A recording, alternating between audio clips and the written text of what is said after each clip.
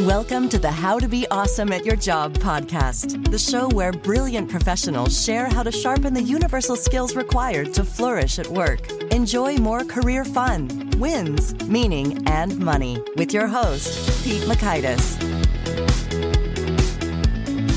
Hello, and thanks for joining us here for episode 741 with Natalie Kogan. If you feel like there's been a lot of struggle in your world, well, Natalie's got some excellent perspective on how to become the boss of your brain and beat the negativity bias. You'll learn 1, why struggle is optional, 2, the 2 questions to boost your emotional fitness, and 3, how to turn around your brain's negativity bias. So if you want to check out the show notes or the transcript or the links to items we referenced, please pay us a visit at awesomeatyourjob.com/EP741 and check out some of the goodies we've got for you over at awesomeatyourjob.com. Now here's Natalie's story. Natalie Kogan is a former venture capitalist and founder of Happier, a global technology and learning platform helping individuals and organizations to realize full potential by adopting scientifically proven practices that improve their well-being. Since launching Happier, Natalie has been featured in the New York Times, the Wall Street Journal, Fortune, New York Magazine, and Time Magazine, and has appeared as an expert on Dr. Oz, Bloomberg TV, and One World with Deepak Chopra. She's a sought-out keynote speaker, having appeared at events that include the $1 Million Roundtable, Fortune's Tech Brainstorm, South by Southwest, and many others. Big thanks to Natalie for sharing her wisdom with us, and big thanks to our sponsors. Check them out. One sponsor to check out is LinkedIn Jobs. Did you know that you can post a job for free at linkedin.com/beawesome? And with a fresh year, perhaps you're like many small business owners looking for some fresh insight and talent to make 2024 extra amazing. Well, LinkedIn Jobs has created tremendous tools to help you find the right professionals for your team faster and free. I love how they make it so easy with their promotion and selection tools. LinkedIn isn't just another job board. No. LinkedIn has a vast network of more than 1 billion professionals, which makes it the best place to hire. Here's some fun facts. 86% of small businesses get a qualified candidate within 24 hours, and small businesses rate LinkedIn Jobs number 1 in delivering quality hires versus leading competitors. You can post your job for free at linkedin.com/beawesome. That's linkedin.com/BEAWESOME, as in you are being awesome, be awesome, to post your job for free. Terms and conditions do apply. Now, here's Natalie. Natalie, welcome to How to Be Awesome at Your Job. Thank you. I love the title of the podcast. I'm excited. I overuse the word awesome more than any other word, so we're in good company. Oh, well, it's meant to be. And in fact, your latest book is called The Awesome Human Project. You've got a lot of awesome human listeners. Can you tell us what's the big idea here? The big idea is that challenge in life is constant, but struggle is optional. Mm-hmm. So I'm calling official BS on the meme of the struggle is real, because struggle is something we can reduce by improving our emotional fitness. And what's real in life is challenge. Okay, so there's a distinction right there. Challenge versus struggle. Can you expand on that? Yeah, I think it's one of the most important insights that I've gained on my journey. I spent most of my life struggling. I thought that's the way it's supposed to be. I came to the US as a refugee. That was a lot of struggle. And I thought to do anything meaningful in life, you got to struggle. It's got to be hard. And that's what I did until I completely burnt out and almost lost everything that was meaningful to me, including this company, Happier, that I was building to help people and companies and teams create a culture of gratitude and joy.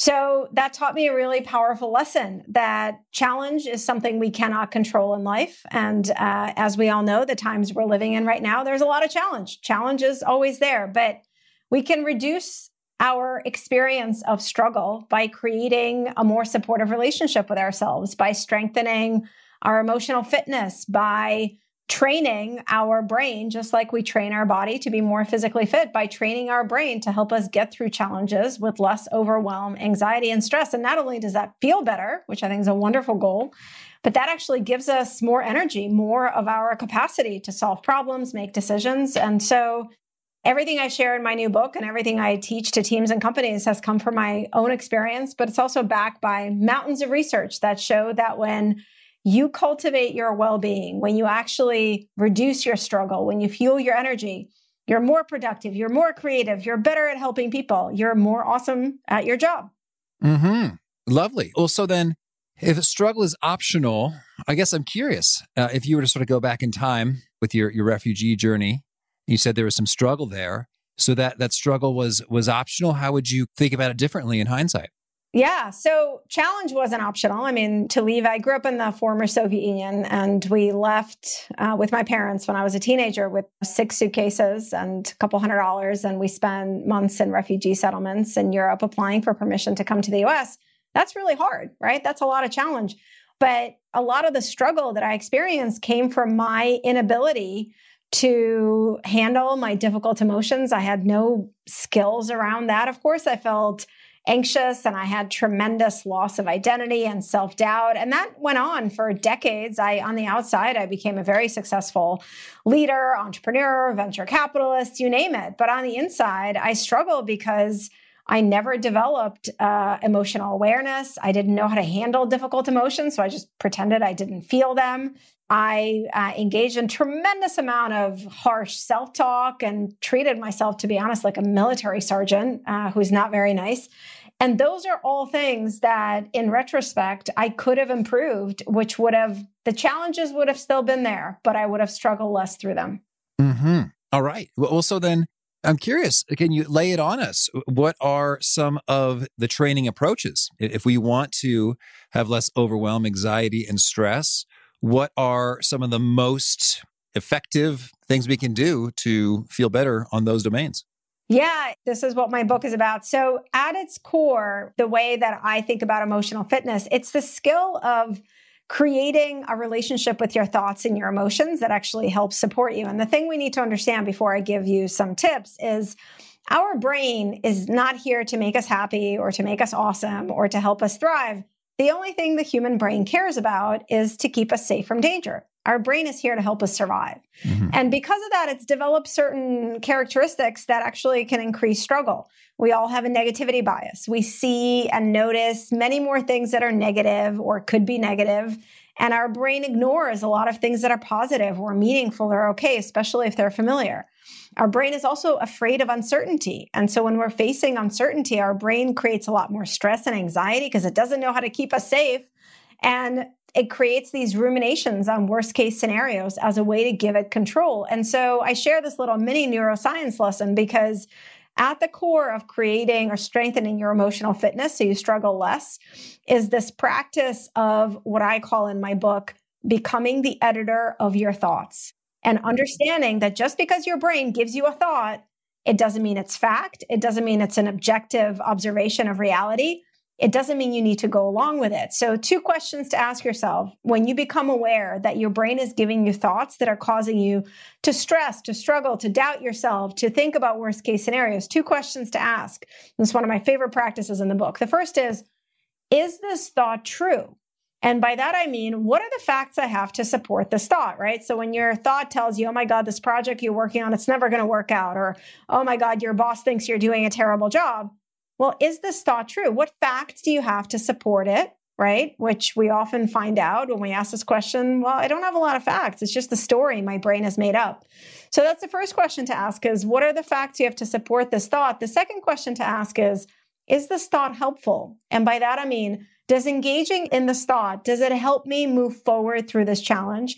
Does it help me bring my best to the situation? And asking those 2 questions is a really powerful way to shift your thoughts away from those that cause you stress, anxiety, overwhelm, self-doubt, and actually help your brain be your ally to help you move forward in the best way. Okay. Well, so that sounds really handy in terms of asking yourself those questions. And so let's just say you're in a situation at work, a colleague criticizes, questions something you've done such that you're feeling kind of bummed. And you're like, oh man, I'm such an idiot. That was so stupid. What was I thinking? I'm a moron. Oh my gosh, am I going to get fired? Or maybe they are going to fire me. And so then you go through these questions. Is this thought true? It's like, well, they're probably not going to fire me. And I'm probably not a piece of garbage. And is this thought helpful? Well, no, not really. It's kind of bringing me down. And so we've concluded rationally, okay, these thoughts are not true and they are not helpful. But nonetheless, I feel yucky. What do I do? All right. So this brings us to the next skill, which is the skill of what I call acceptance in the book. And the skill of acceptance, I used to hate this word acceptance because I thought it was like being really passive, whatever happens, happens. And, I'm an entrepreneur, I'm a refugee, I'm a fighter. Well, that's not what acceptance is. Acceptance is a skill of looking at the situation clearly. So as you've just done, separating the facts from the dramatic story your brain has told you, and then using that as the foundation to say, okay, this is how it is. This is how I feel. What is one thing I could do to move forward in the best way? And so in your situation, right? So you've determined that, well, my brain is kind of exaggerating. I don't really have any facts that my boss is going to fire me. And this is making me suck at my job if I sit here and think about it all day. So what is one thing I could do to move forward, right? And that answer depends on your situation, but a couple ideas just for the scenario you offered, because it's a common one. Well, you could focus your attention on working on this project that you're working on, right? You could focus your attention on that. You could have a conversation with your boss. Another really important skill that I talk about is emotional openness. So you could have a conversation with your boss where you can say, like, listen, I just want to tell you, our last conversation that we had, it kind of left me feeling like maybe there's something I'm not doing. I'd love to talk. I'd love to get some feedback, right? Those are all things that you are now in control. So you've now shifted from being out of control. My boss hates me. I'm going to get fired. That's feeling out of control is one of the worst things for the human brain. This is how we get into tough spots. And you've now shifted into, okay, this is how it is. This is how I feel. What is one thing I could do to move forward, which gives you a sense of control and progress, which brings your best out in the situation. And then whatever you learn in that next step, you can move forward from there. Mm-hmm. Okay, cool. So we've got some strategies sort of in the heat of battle, right? In the midst of things. Yeah. Can you talk to us? You mentioned the emotional immune system. Yeah. Are there some things we can do throughout time? Yeah. And not just front and center acutely that will put us in good shape? Yeah. So if you think about your emotional fitness, again, a great comparison is physical fitness, right? If you want to be more physically fit, you don't just work out once and then you're done. You have a regular workout. You probably eat healthy. You might take some vitamins. The same thing about our emotional fitness is we have to practice to give ourselves this level of emotional fitness. And then we have certain skills for in the moment. So a couple of things to kind of improve your emotional fitness on a regular basis. One is to practice emotional awareness. We can't improve something if we don't know where we are. And most of us have grown up in work environments where emotions are not discussed. I worked with some leading companies like Microsoft and McKinsey, and no one ever talked to me about emotions. I didn't think that mattered. The old idea of leave your emotions at the door is not actually possible. Emotions affect everything we do. So we have to get into the practice of checking in with ourselves daily, right? We check in with friends, colleagues, right? Hey, how are you? How are you doing? How are you feeling? We don't check in with ourselves. And emotional awareness is at the core. So every day, take a moment to check in with yourself. How am I feeling? What's my energy level like? And research shows that people who practice this kind of emotional awareness actually improve their well-being, because when you become aware, awareness gives you choices. So that awareness might tell you, wow, I'm really stressed out. Okay, well, how can I support myself? Oh, it's actually this one thing that's really stressing me out. Let me go have that conversation. So emotional awareness is really, really important. The other skill that I devote a lot of my new book is gratitude. So I think gratitude is one of those things that we all know is good for us, and we think we should do it on Thanksgiving. But I actually mean gratitude as a daily skill. And the reason gratitude is so important, and all that gratitude is, by the way, it's focusing your attention on things that are positive, that are the moments that are in your day of comfort, things you appreciate. They don't have to be big things. The reason it's so important is because of that negativity bias that I talked about that our brains have. Without practicing gratitude, essentially your brain is lying to you about your reality. You see things much more through a negative lens, and that actually drains your energy, increases stress, reduces your ability to be awesome because it makes you use all that energy thinking about all the negative things. So having a regular daily practice of gratitude balances out that negativity bias. It actually reduces your stress. It helps you have a more centered, clear picture of your day so you can be at your best. So those are a couple of practices that I recommend on a daily basis to improve your emotional fitness. Mm-hmm. And so when we talk about gratitude, I've heard a number of flavors associated with gratitude practices. What are some of your favorites and the research associated with them? Yeah. So I think there are two parts of gratitude that I want to mention. There's a gratitude practice for yourself. So my favorite practice, which is also in the book, is what I call the morning gratitude lens. Very simple. in the morning, hopefully before social media has taken away your attention or you're reading your 17th news article of the day, which we know we all do, take a moment. Think of 3 specific things you are grateful for and jot them down in some way. And this is a practice that counters that negativity bias I just talked about. Really, really important to be specific. So I work with a lot of leaders and teams and I ask them, tell me something you're grateful for. And they say, I'm grateful for my family. I'm grateful for my health. That's very general. Your brain doesn't really care about general things like that. So be specific. Ask yourself why. Why am I grateful for my family? Why am I grateful for my health? Be really specific. So that's a way to practice gratitude for yourself. And then a really, really important part of gratitude is to express your gratitude to others, to look at other people, your family, your friends, your colleagues, your boss, your customers through what I call the lens of gratitude, and to actually share your gratitude with them by, again, being specific, by saying, hey, Pete, I just want you to know I really appreciate your thoughtful questions in this interview, right? Again, when we are specific with our gratitude, it has this really powerful impact. And it's a gift that gives to both people. So when I share my gratitude with you, I remind myself, wow, there's this person in my life who supports me, who's meaningful, that helps me. And there's so much benefit on the receiving end of gratitude. I think we all know it feels really good, but in the work context, being on the receiving side of gratitude improves motivation, improves resilience. It actually helps you get through more challenges because at our core as human beings, we need to know that what we do matters. And when someone expresses gratitude to us, that's what it reminds us of. So those to me are the 2 sides of gratitude that I encourage you to practice for yourself and then expressing authentic, specific gratitude to others. Mm-hmm. I'm also curious. I was listening to a podcast from the Huberman Lab, Andrew Huberman, I love his stuff. And he was talking about gratitude practices with regard to some interesting research associated with hearing other people's stories in which they were helped and they expressed their gratitude, and or reflecting upon the times that you received gratitude when someone was like, oh, Natalie, thank you so much. That was awesome. You changed everything for me. And I thought that was kind of a different take and a different kind of vibe and flavor of gratitude. What do you think about those? Yeah, there's actually, I love that you brought that up. There is so much research that shows that just witnessing someone sharing gratitude with another person, so it's not at you, it's about someone else, improves our well-being, boosts our mood. And that is because at our core, as human beings, we are all connected, right? And our emotions are connected, our emotions are contagious. And so there's a lot of research shows that witnessing or hearing someone talk about expressing gratitude actually both boosts your own well-being and it's contagious. It encourages you to share that gratitude with others. And actually something I want to mention on that, because a lot of times, I work with a lot of teams and companies and I tell them about this practice that I want them to do this in meetings, right?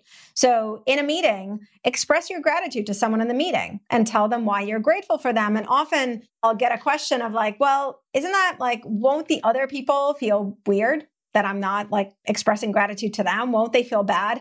The opposite is true. It actually makes everyone feel good because what you're communicating to them is I am a kind of person who practices gratitude and I appreciate other people around me. So it doesn't make people jealous or envious or annoyed.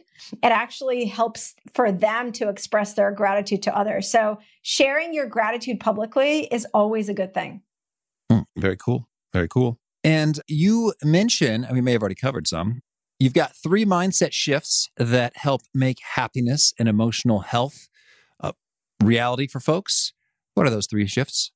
So these are my principles, right? The core principles. And we've actually covered a bunch of them. So the first is to recognize that your happiness and your emotional fitness is a skill.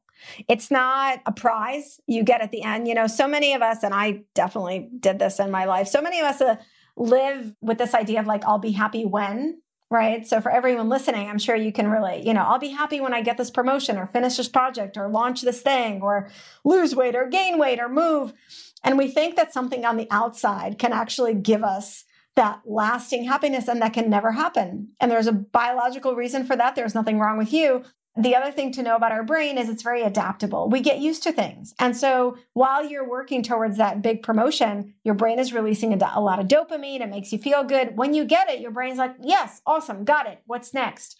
And so I'll be happy when doesn't work. Happiness is not a reward. When you think of it as a skill, when you think of happiness and emotional fitness as a skill, something that you practice, we just talked about a bunch of different ways to practice, that actually is what builds that. So that's a really important mindset shift. We talked about another one, which is life is full of challenges, and challenges will never go away. Challenge, change, uncertainty is always there, but struggle and your emotional experience of those is something you can improve. You can reduce struggle. So that's another core mindset shift, which we've covered. And one more, which is so essential, and that is that you don't need to make any dramatic life changes to feel better, to improve your well-being. Small shifts in how you treat yourself, in your relationship with your thoughts, in your relationship with other people, small shifts have huge impact when you practice them consistently. Mm-hmm. All right. Thank you. Well, I'd love to hear then, we got a number of principles and tips and tactics. Can you bring it together in terms of a story of someone who had a pretty cool transformation of doing some of these things and turn things around to become all the more awesome at their jobs? Yeah, well, so many examples come to mind, but I'll use one example of a leader. I do a Elevating Women Leaders leadership program for women every year. It's always virtual. It's a year-long program. And when this woman leader came into the program, she was very accomplished. She was running a huge brand, but she was really exhausted. She was on the edge of burnout. And she admitted that she was not bringing her best or anywhere near her best to her work. And she didn't really quite know what to do. She's done kind of all the things that she could think of. And by practicing, first and foremost, just becoming aware of her emotions and developing a relationship with herself that was supportive. So when she felt a difficult emotion, instead of stuffing it down, she actually acknowledged it and found ways to support herself. By practicing gratitude, she began a daily gratitude practice on her own, and she began a weekly practice of gratitude with her team, where everyone on the team would share gratitude with other people. It was an amazing transformation. I mean, she talked about how not only did she become as a leader better and started to thrive, but she said the entire culture of her team changed. They all began to work much more cohesively together. They were better, more effective. And it was a pretty incredible transformation. When you think about these practices, they're not complicated, but here's someone who went from being on the edge of burnout, not bringing her best, to changing herself in such a way that she encouraged her entire team to elevate their performance. All righty. Well, Natalie, tell me anything else you want to make sure to mention before we shift gears and hear about some of your favorite things. I think the only other thing I want to mention is everything I teach and everything that's in my book, it comes from my personal lens. I teach things I've learned, and obviously I'm a total research geek. And what I just want to leave listeners with kind of this reminder that really helped me after I was recovering from burnout. And it's something I share with teams and leaders and people. And it's that you can't give what you don't have. We have an epidemic of burnout now going on, and there's a lot of articles about how things are bad and we're burning out, but you always have a choice. You always have a choice. There are always things within your control that you can change. And as we've talked about, they don't require any kind of Herculean life changes, but you can always find ways and practice skills to support yourself, to support your emotional fitness and well-being. And there's so many people who consider that like selfish, or they feel guilty taking care of their happiness or emotional fitness. And so I want to break through all that and again, tell you that you can't give what you don't have. If you are on empty, if you have no energy, if you're exhausted, if you're constantly beating yourself up, you cannot be awesome at your job. You cannot show up as a patient, thoughtful, clear leader. You cannot show up in the way that I know you want to people you care about. So it's probably something I say most often throughout the day, both through other people and to myself. All right. Well, now can you share with us a favorite quote, something you find inspiring? I'm going to share this quote, which my teacher, who was my teacher as I was kind of healing from burnout and really going through a process of reinvention, said to me. She said, "You're a being, not a doing." And at the time, I had no idea what that meant, and I didn't really care. I was very much a doing. I connected my worth entirely to my achievements for the day. But I find it one of the most inspiring things, and I do want listeners to hear that. I think there's so much more that we can all contribute to the world and to our jobs if we value our being, our essence, our energy, ourselves, and not just connect that to our achievements. All right. And could you share a favorite study or experiment or bit of research? Let's see. Well, one of my favorite bits of research is you've gone into my favorite area. I'm such a research geek. Okay, let me share one around the negativity bias, gratitude being important, because I think it really lands it. So they've done experiments where they have people wear headphones, and in one ear, they have negative words coming in, and in the other ear, they have positive words coming in. And even if the positive words are louder and clearer, when they ask people what they recall the negative words. Our brain is constantly on alert for anything negative. And I just love that study because it's so literal that it brings at home this reality that our brain is looking at everything through this negativity lens, and we have to correct it. Well, I'm a research geek as well. That's so intriguing. And I'm wondering, hopefully they rotated the headphones, the left and the right. They have done, and you can look into it. They did all kinds of things. All righty. And a favorite book?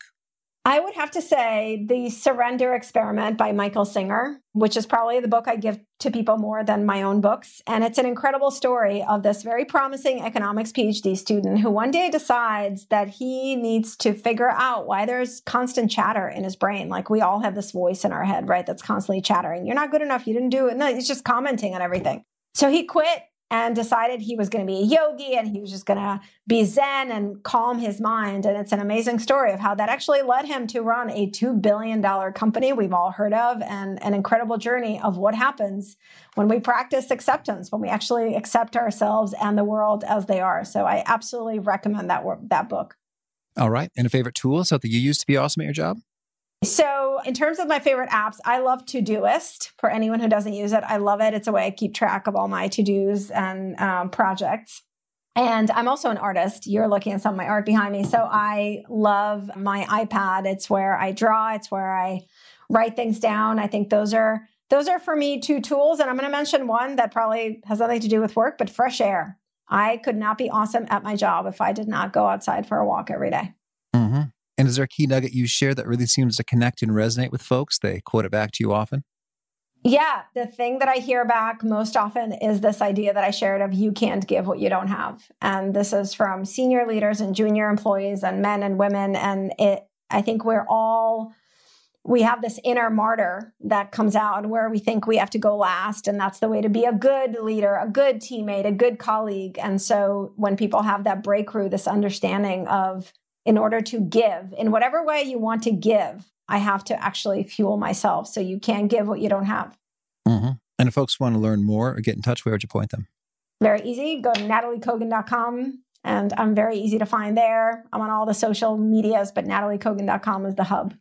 Okay. And do you have a final challenge or call to action for folks looking to be awesome at their jobs? Well, my call to action is twofold. I actually love giving homework. So I love an opportunity to give homework. I always give homework at the end of my talks and keynotes. So my homework is twofold. Take one thing that you heard me talk about and make it a practice for the next 5 days. There's no magic, by the way, about 5 days, just like there's no magic about 21 days. It takes much longer to create a habit. But 5 days is a really good amount of time to do something and then check in with yourself and see if it's made a difference. So take one thing you heard and do it for the next 5 days. Make that commitment to yourself.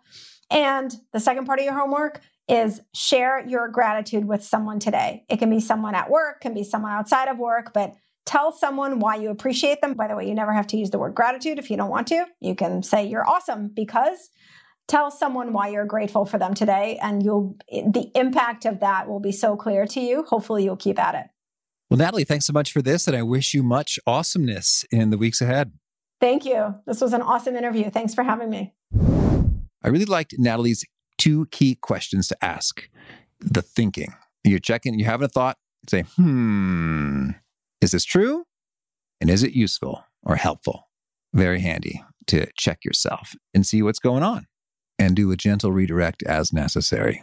Great stuff from Natalie. Again, the show notes, the transcript, the links to items we've referenced are at awesomeatyourjob.com/EP741. Hope to catch you next time. In peace.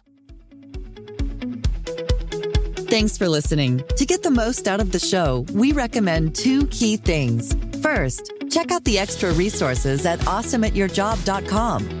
You can find this episode's transcript and links, as well as the perfect episode for your situation. You can search the full text transcripts of hundreds of episodes or explore episodes tagged by topic and competency covered.